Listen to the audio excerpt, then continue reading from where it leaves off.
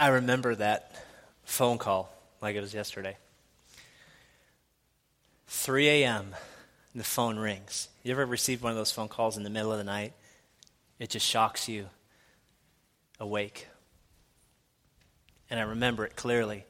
I grab my cell phone, I look at it, I see the caller ID, I see who it is that was calling, and my heart dropped. I knew who it was, and I knew exactly why they were calling. So I called them back. Or I answered the phone, rather. And I knew the words she was going to say. I dreaded them, and as she spoke them, my worst fear came true. And she simply said, "He's gone." And I simply responded, "I'll be there in a few minutes." I hung up the phone. By this point, my wife was awake. She put her hand on me, and she said, "It's true." I said, "Yeah."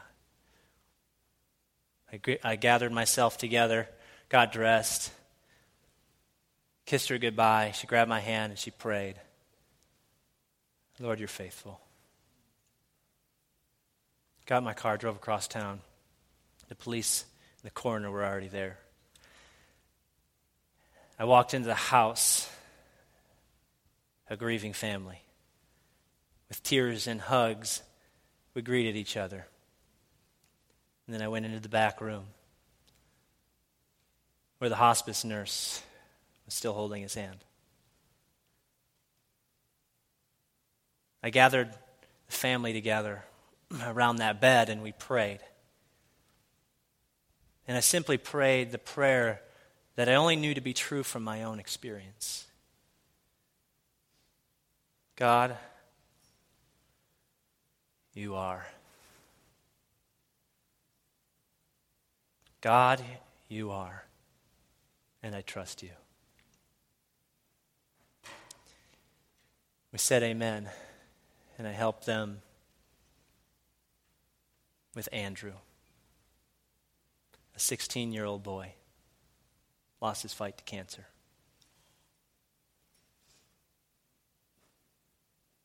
Three months earlier, we had gotten the news the first day of a missions trip. We were in El Salvador, and I was with his two best friends. His two best friends had brought Andrew to our student ministry, had invited him nearly 9 months before that. And 9 months ago, he had accepted Christ into his life. You see, Andrew had battled cancer as a young child, and he'd been cancer-free for nearly 13 years. And I had to deliver this news that the cancer was back and there was no hope. Darcy had texted me while we were in El Salvador. 3 to 6 months, they said. And so that night, we went to prayer, and for 3 hours, we prayed. We asked God. We believed God, as we did for the next 3 months.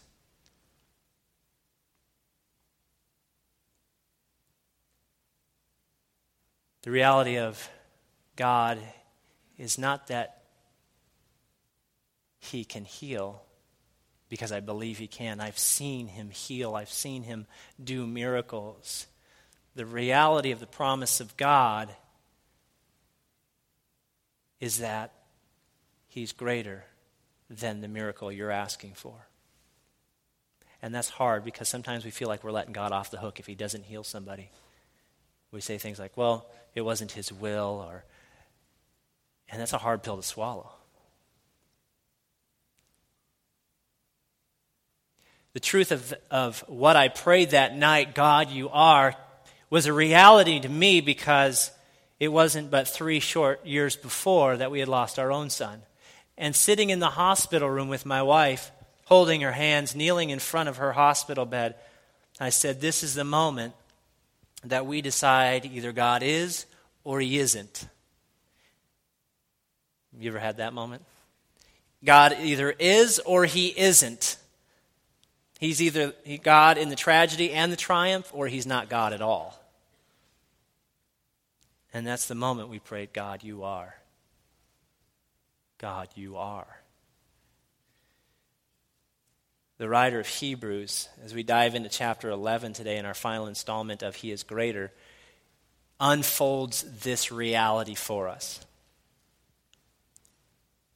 And he paints it for this Jewish audience that he's writing to. He paints it in terms that they understand. The previous chapters, he's relating who Jesus is and why Jesus is greater than the old way, the Old Testament. He's not saying that the Old Testament was useless or unneeded because it actually points to Jesus. And so he's bringing these Jewish Christians along who want to walk away from their faith for many reasons. Persecution, hard times, sin. And he spends these first 10 chapters saying, don't walk away from your faith. Don't give up. Jesus is greater. Here's the reality. And he's painting this picture over and over again for them. And he's relating it to the Old Testament. And so at the end of chapter 10, where we're going to start today, and you can follow along on your YouVersion Live app, or you can follow along on the screens, the writer begins to bring to life what faith really is. And he's just finished in chapter 10 saying, look, let's hold unswervingly to the hope that we profess, right?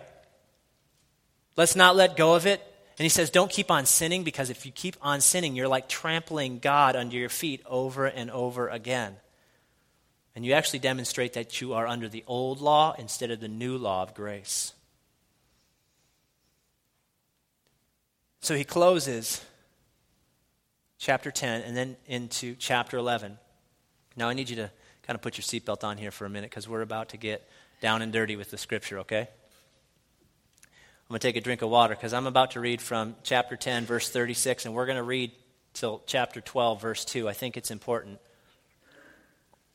Yum. 75 cents.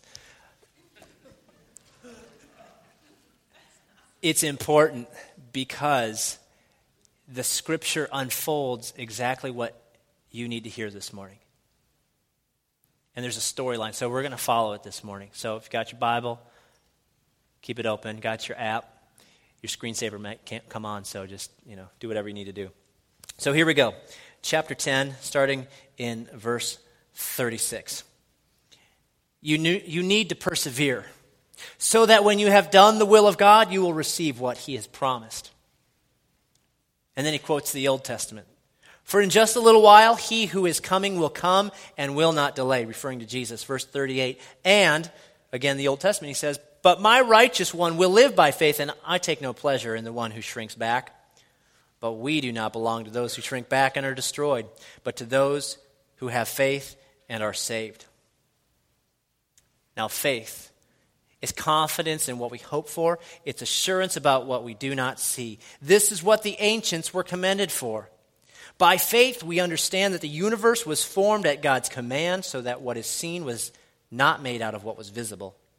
By faith, Abel brought God a better offering than Cain did. By faith, he was commended as righteous, when God spoke well of his offerings. And by faith, Abel still speaks even though he's dead. By faith, Enoch was taken from this life so that he did not experience death. He could not be found because God had taken him away. For before he was taken, he was commended as one who pleased God. Verse 6, and without faith, it is impossible to please God. Because anyone who comes to Him must believe that He exists and that He rewards those who earnestly seek Him. By faith, Noah, when warned about things not yet seen, in holy fear built an ark to save his family. By faith, he condemned the world and became heir of the righteousness that is in keeping with faith. By faith, Abraham, when called to go to a place he would later receive as his inheritance, obeyed and went, even though he did not know where he was going. And all the guys said amen. By faith, he made his home in the promised land like a stranger in a foreign country. He lived in tents, as did Isaac and Jacob, his sons, who were heirs with him of the same promise. For he was looking forward to the city with foundations, whose architect and builder is God. And by faith, even Sarah, who was past childbearing age, was unable to bear children because she considered him faithful who made the promise. And so from this one man, and he, as good as dead himself, came descendants as numerous as the stars in the sky and as countless as the sand on the seashore. Verse 13. All these people were still living by faith when they died. They did not receive the things promised. They only saw them and welcomed them from a distance, admitting that they were foreigners and strangers on this earth. People who say such things show that they are looking for a country of their own. If they had been thinking of the country they had left, they would have had opportunity to return. Instead, they were longing for a better country, a heavenly one. Therefore, God is not ashamed to be called their God, for he has prepared a city for them. By faith, Abraham, when God tested him, offered Isaac as a sacrifice. He who had embraced the promises was about to sacrifice his one and only son, even though God had said to him, "It is through Isaac that your offspring will be reckoned." Abraham reasoned that God could even raise the dead, and so in a manner of speaking, he did receive Isaac back from death. By faith, Isaac blessed Jacob and Esau in regard to their future. By faith, Jacob, when he was dying, blessed each of Joseph's sons and worshipped as he leaned on the top of his staff. By faith, Joseph, when his end was near, spoke about the exodus of the Israelites from Egypt and gave instructions concerning the burial of his bones. By faith, Moses' parents hid him for 3 months after he was born, because they saw he was no ordinary child, and they were not afraid of the king's edict. By faith, Moses, when he had grown up, refused to be known as the son of Pharaoh's daughter. He chose to be mistreated along with the people of God rather than enjoy the fleeting pleasure of sin. He regarded disgrace for the sake of Christ as of greater value than the treasures of Egypt, because he was looking forward to his reward. By faith he left Egypt, not fearing the king's anger. He persevered because he saw him who is invisible. By faith he kept the Passover and the application of blood so that the destroyer of the firstborn would not touch the firstborn of Israel. And by faith the people passed through the Red Sea as on dry land. But when the Egyptians tried to do so, they were drowned. By faith, the walls of Jericho fell after the army had marched around them for 7 days. By faith, the prostitute Rahab, because she welcomed the Israeli spies, was not killed with those who were disobedient. And what more shall I say? I do not have time to tell about Gideon, Barak, Samson, Jephthah, about David and Samuel and the prophets, who through faith conquered kingdoms, administered justice, and gained what was promised, who shut the mouths of lions, quenched the fury of the flames, and escaped the edge of the sword, whose weakness was turned to strength, and who became powerful in battle and routed foreign armies. Women received their dead, raised to life again. There were others who were tortured, refusing to be released so that they might gain an even better resurrection. Some faced jeers and flogging and even chains and imprisonment. They were put to death by stoning. They were sawed in two. They were killed by the sword. They went about in sheepskins and goatskins, destitute, persecuted, and mistreated. And the world was not worthy of them. They wandered in deserts and mountains, living in caves and in holes in the ground. These were all commended for their faith, and yet none of them received what had been promised, since God had planned something better for us, so that only together with us would they be made perfect. Therefore, since we are surrounded by such a great cloud of witnesses, let us throw off everything that hinders and the sins that so easily entangles, and let us run with perseverance the race marked for us, fixing our eyes on Jesus, the pioneer and perfecter of our faith. For the joy set before him endured the cross, scorning its shame, and sat down at the right hand of the throne of God. Deep breath.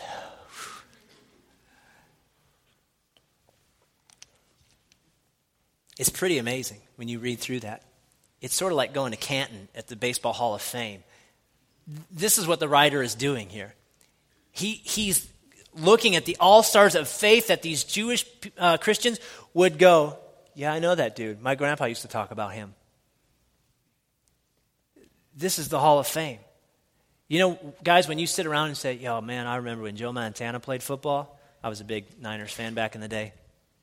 There was nobody like Roger Craig, Dwight Clark, Jerry Rice. I know you young folks are like, who? But these Jewish Christians would have known exactly who these heroes of the faith were. And the writer is laying it out for them. Not only is he defining faith, but he's giving them the example of what faith looked like. At the end of chapter 10, he lays it out for them. When he says, keep persevering, and I'm going to tell you what perseverance looks like, because here are some people who've persevered. And he says, the righteous ones will live by faith. And if they shrink back, I will not be pleased with them. And then he says, but we're not ones who shrink back and are destroyed, but we are the ones who persevere and are saved. These heroes of faith were not people who would shrink back. Shrink back. You ever shrink back in your own faith? You know what I'm talking about. You believe God might be calling you to do something, you're not real certain. And so you just kind of go, well, we'll see. Maybe. I don't know. And you just start shrinking back. Maybe it's persecution for your faith. People giving you a hard time. And you just kind of shrink back. Maybe nobody will notice. I'll just kind of fade into the background. I'll just keep shrinking back and stepping on stuff. Just shrink back a little more. But the author says, we're not the ones who shrink back. And then he lists a bunch of people who didn't shrink back. And he's saying to this Jewish audience, don't be a shrinker backer. I made that word up, by the way. Don't be that guy. Don't be that girl who shrinks back simply because things got hard. Because you couldn't say no to the pleasures of this world. Don't shrink back. He says, don't shrink back. Walk in sureness of faith. And then he goes on to define faith. And he says, this is what faith is. Faith is being certain of what we hope for and the assurance of what we do not see. Another translation says, it's being sure of what we hope for. Certain of what we do not see. These two words, these four words, if you will, are words that give us a thought of what faith is. It's being sure, certain, positively knowing that what I believe is true. It's living. It's this confidence that we have. And it's faith not just placed in sort of, I think when people think about faith, it's sort of this sort of fairy tale-ish type of positive thinking. Like if I just believe positively enough and I just mentally picture it, it'll happen. That's not faith. Faith is being sure of God's character and his promises. It's belief in God's character and his promises, in God's character and who he is, who he says he is, that it's true. You believe in his character and you believe in his promises. What he says he will do, he will do. And it's faith in God's promises beyond just what he will do for you. The writer goes on later in 11, verse 6, he says, without faith it's impossible to please God, because those who come to God must, one, believe that he exists. Okay, that's a good place to start. God exists. 90% of Americans would probably agree with me. Most of you would agree with me. Most of your friends would agree with you that God exists.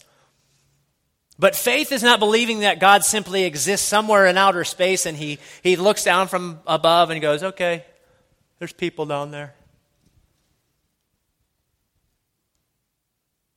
James chapter 2 tells us that even the demons believe in God, that he exists, and they tremble. So you believe God exists. Good, you're on par with a demon. Good job. Second thing, you must believe that he rewards those who earnestly seek him. earnestly seek him. He rewards those. There's this promise of something beyond what we can see or achieve on our own. He rewards those who earnestly or diligently, in some translations, seek him. Walking by faith must extend beyond my immediate circumstances. And so he brings about this picture of what faith looks like by listing all these heroes of faith. And so he lists Abraham and Moses and Rahab. And if you read the stories, which I wish we had time to break apart every story that he lists here, you realize these are not perfect people. Moses was a murderer. Rahab was a prostitute. Abraham, when he was faced with a tough choice, decided, you know what, honey? You're going to be my sister, not my wife, so they won't kill me for you because you are hot. And I don't want anybody to kill me because you're my wife. So you're going to be my sister. I'm a straight up man right there. Right? Talk about shrinking back. Honey, you failed on that one. These are not perfect people. But they did not shrink back from the promise of God. And in that scripture, it's kind of confusing because it says they didn't receive what was promised. Well, come again? Abraham was promised a son, Isaac, whom he did receive. And through Isaac, the promise to Abraham was that through Isaac, Abraham would have descendants as numerous as the sands on the seashore. And then God says, sacrifice Isaac to me. I want to know that I have all your heart, that you worship me and not your son, not the son of the promise. Abraham says, all right. Sacrifices his son, almost. Puts him on the altar. And the writer says, he kind of gets into Abraham's mind. He says, Abraham must have understood that God could raise his son from the dead, so he's willing to take that step of faith. Because he was looking forward to the promise. If God said over here that he was going to give me descendants as numerous as the sand on the seashore and the stars in the sky, and I give him back my son, got to raise him from the dead. It's got to. But God says, you know what? Good job. You passed the test. I'll provide the sacrifice for the promise. Faith is looking beyond. It's looking forward to the promise. You see, when it says that didn't receive the promises, they didn't all receive the promises that they thought they deserved. They didn't receive the promise of a Messiah, but they look forward to the promise, that the Messiah, Jesus, was coming. He is the promise. If I could text it to you, it would be the promises, capital P, lower case letters following. But they were looking forward to the promise, all caps, exclamation point. Facebook and texters will know that at that point you're yelling at them, right? You ever get those texts? Why are you yelling at me through text? All caps, exclamation point, the promise is Jesus. They didn't know his name, they didn't know what he looks like, but they look forward to the promise, not just the promises. It says the world was not worthy of this. In fact, it says that they were looking forward to several passages near 13, 14 and 15 talk about they're looking forward to a city whose builder and architect was God. They were aliens and strangers in a land. They weren't looking for that land. They were looking for a greater land, a heavenly one. It's saying that they understood that the promise was greater than any promise on this earth. And they understood that. They looked forward to the promise, to be in the presence of God, the Messiah, Jesus. C.S. Lewis, one of the great Christian apologists, right? If we start with that second quote, writes in his apologetic writings, writes this phrase: if we find ourselves with a desire that nothing in this world can satisfy, the most probable explanation is that we were made for another world. Those longings that you have that nothing can seem to fulfill, that only lead you into addiction and habits that you know you weren't made for. It's because you were made for another world, and that longing can only be satisfied in that realm.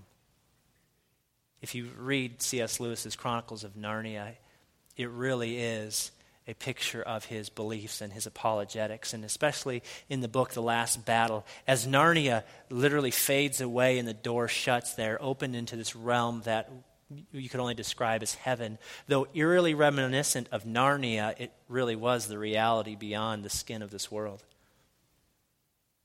And as the characters step forth into this new land, one of the characters says this, I have come home at last. This is my real country. I belong here. This is the land I've been looking for all my life, though I never knew it until now. And he says to the other characters, come up, come further in. It was the reality of that world that made this world fade in comparison.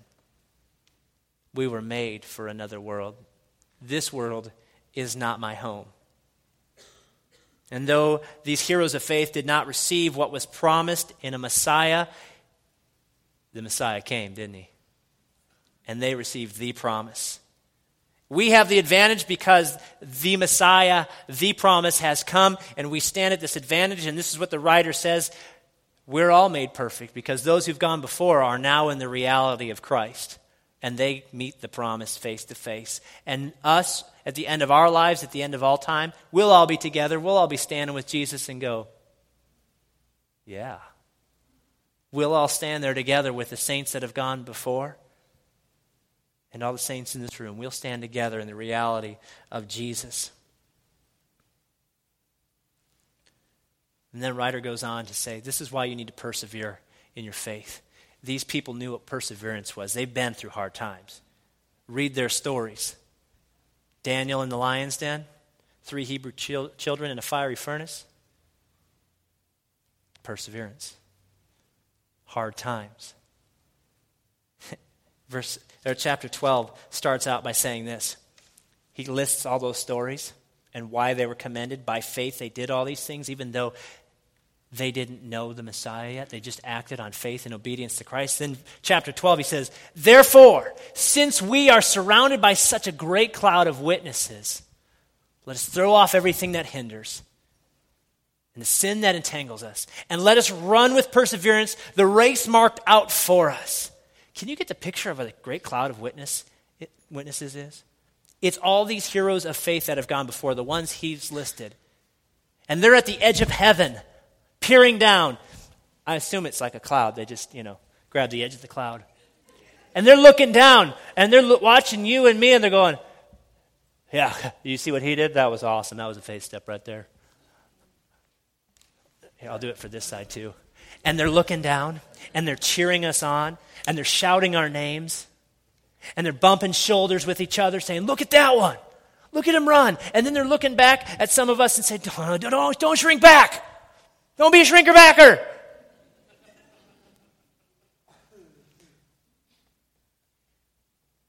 In this room, we're surrounded by a cloud of witnesses too.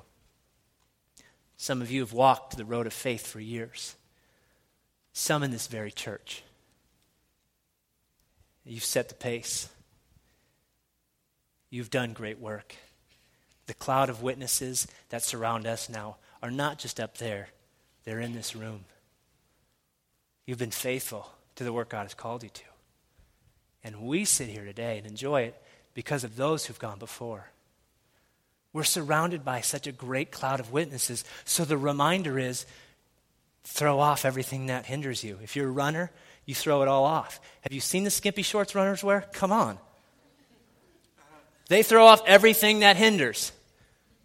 And they wear skimpy shorts and t-shirts. Nothing's going to slow me down. I'm not going to carry any extra weight. So what's the burden you carry this morning that's too heavy for you that you think, I'll just carry it one more mile? Just give it to Jesus. He'll take care of it for you. He's got your back. Throw off everything that hinders and the sin that so entangles. Why you got to mess around with sin anymore and the pleasures of this world? It's just a tangly mess because sin will take you farther than you want to go and keep you longer than you wanted to stay. Throw it off. It's Jesus who is greater and gives us greater faith. And this is what he's saying to him. This cloud of witnesses, this hall of fame, in the Jewish tradition, these are the people you look to. And he's saying, these people are on the sideline cheering you on. Look at the goal. Look at the end of the race. It's Jesus who's standing at the end. Not Abraham, Isaac, and Jacob, your forefathers whom you practically worship. It's Jesus. It's the Messiah who's standing at the end. I coach soccer. I coach little girls' soccer. You can pray for me. And when I scream from the sideline to my players and to my daughters, I'm coaching, I'm yelling, I'm encouraging, I'm running up and down the sideline. And I learned and had to teach our players, when I yell, don't look. Because our first game, I'm screaming and yelling and cheering them on, and they look at me and, no, the goal, look at the goal, don't look at me. I'm just cheering you on. And this is what he's saying to the Jewish believers. Don't look at them. Look at the goal. Fix your eyes on Jesus, the author, the one who writes into existence the faith that you have. You can't create faith. You're unable to. I'm unable to. It's Jesus who authors in us the faith that we have. We can ask for it and we can step into it. We don't create it. We can grow it and nurture it. We can't create it. Jesus is the author. He writes it into existence, and he's the perfecter or pioneer. He blazed the trail for you to follow. So this is what the writer's saying. Run with perseverance. What's already marked out for you? Just follow him. Just follow him. You ever walk through deep snow with kids? Of course you haven't. You live in Missouri. Now, we have some snowstorms. And when my kids walk with me till we go to the sledding hill, they follow me. You know why? You're getting the picture, right? I'm blazing the trail with my big old boots. And when remember that 24 inches we got a few years ago? Man, it was like up to here on Caitlin. She just getting my tracks. Ain't no sweat in Dad's tracks. She gets out of it, it's like, she falls over. Where's Caitlin? Where'd she go? We lost her. Just follow Dad's tracks. Throw off everything. Look to Jesus. And it says he endured the cross. He scorned its shame. He sat down at the right hand of the Father. He endured it all. He is the greatest example. So fix your eyes on him. Don't get distracted. And faith is not just looking forward. Faith is taking another step. You know that uncertainty you face in life's decisions? Right? You all been there and it's like, that's what faith is. Just take another step. When you doubt, if your heart and eyes are fixed on God, just take another step. He'll meet you. I always pray, Lord, shut the doors of opportunities that you don't want me messing with, even if they're really good ones. Just shut the door on my face. It's okay. But just take another step. Take another step. Just keep swimming. Some of you got that. He gives us encouragement and warning through the rest of 12 and into 13. He says, when you face hard times, you need to take another step. Persevere. Because this is truly what you're called to do, and you will face hardships, you will face struggles. Okay, I don't need to tell you, that's the reality we live in. So he's saying, struggle well. Deal with it in the correct manner. Take another step. Live by faith, not by sight. This is what that means. And he says, you will face these sufferings, but you haven't done so to the point of shedding your own blood, as you read into 12. He's referring to Christ. Christ who shed his blood. Endure to that point. Then you've participated in what Christ has done. I want the band to join me as we finish out our time together today. You know, this whole list of heroes of faith, I made a list this morning to myself of not the great things they have done, but where they have failed. Sarah doubted God. Abraham lied about his wife. Noah got drunk. Moses murdered. Joseph was full of pride. Rahab was a prostitute. Jacob a deceiver. Gideon was a coward. I think I might fit into that category of those people. But they all hung on to the promise, and they followed what God had promised, the promise. And it lists them by faith. By faith, Abraham, Moses. By faith, Jeremy and Darcy moved to Colombia nearly 4 years ago. By faith, we give of our finances and we tithe. By faith, 22 people set out on a mission to El Salvador and had to raise each $1,650. By faith, we're believing for God to erase the deficit and the debt of Christian Chapel. By faith, we're believing we can impact a college campus of 30,000 American and international students. By faith, we're believing that we can change a city that's right in the heart, the center of this great nation. By faith, we're believing that God is choosing us to do something significant in our world by faith. How are you walking by faith today? What do you need to walk by faith in? That's the question. So let me break it down for you one more way. Faith, definition, it's a partnership with God. It's a partnership with God, me and Him. And you know who's always faithful to do their part? Him. That's what faith is. It's looking forward. It's believing God, His character and His promises. It's taking one more step. It's partnering with God. It's by faith that you believe that when you get the bad report on the medical report, you believe past the promise of healing.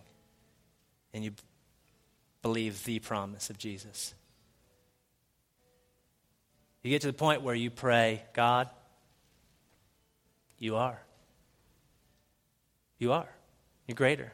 Greater than any promise I could receive on this world. This is what the great heroes were commended for. They looked past this world and they saw the promise of the reality to come. It's hard to live by faith, right? Because we place our confidence and our assurance in the wrong things.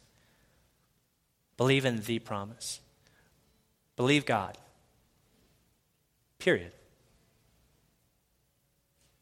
Whether the rest of your life is just a hot mess, right? I've heard that phrase a lot lately. Next 15, 20, 50 years of your life, even if it's all messy, God is, right? Because at the end of the day, Jesus prayed in the garden, Father, take this cup from me. I don't want to die. I don't want to die, but not my will, yours be done. And Jesus knew God had the power to save him from that. There was a promise that God could. But Jesus didn't receive that promise. Jesus died. He didn't get that promise. You read that story, right? Jesus dies in the end. His prayer is not answered. He has to suffer and he had to die. You ever been there? God doesn't answer your prayer. Jesus been there. My God, why have you forsaken me? He believed in the promise. After 3 days, boom, rise again. That's the promise you need to hang on to. That's the promise you need to hang on to. Would you stand with me this morning as we close our time together in worship? We're just going to sing a simple chorus. Give me faith to trust what you say, that you're good and that your love is great. That's the greatest promise ever.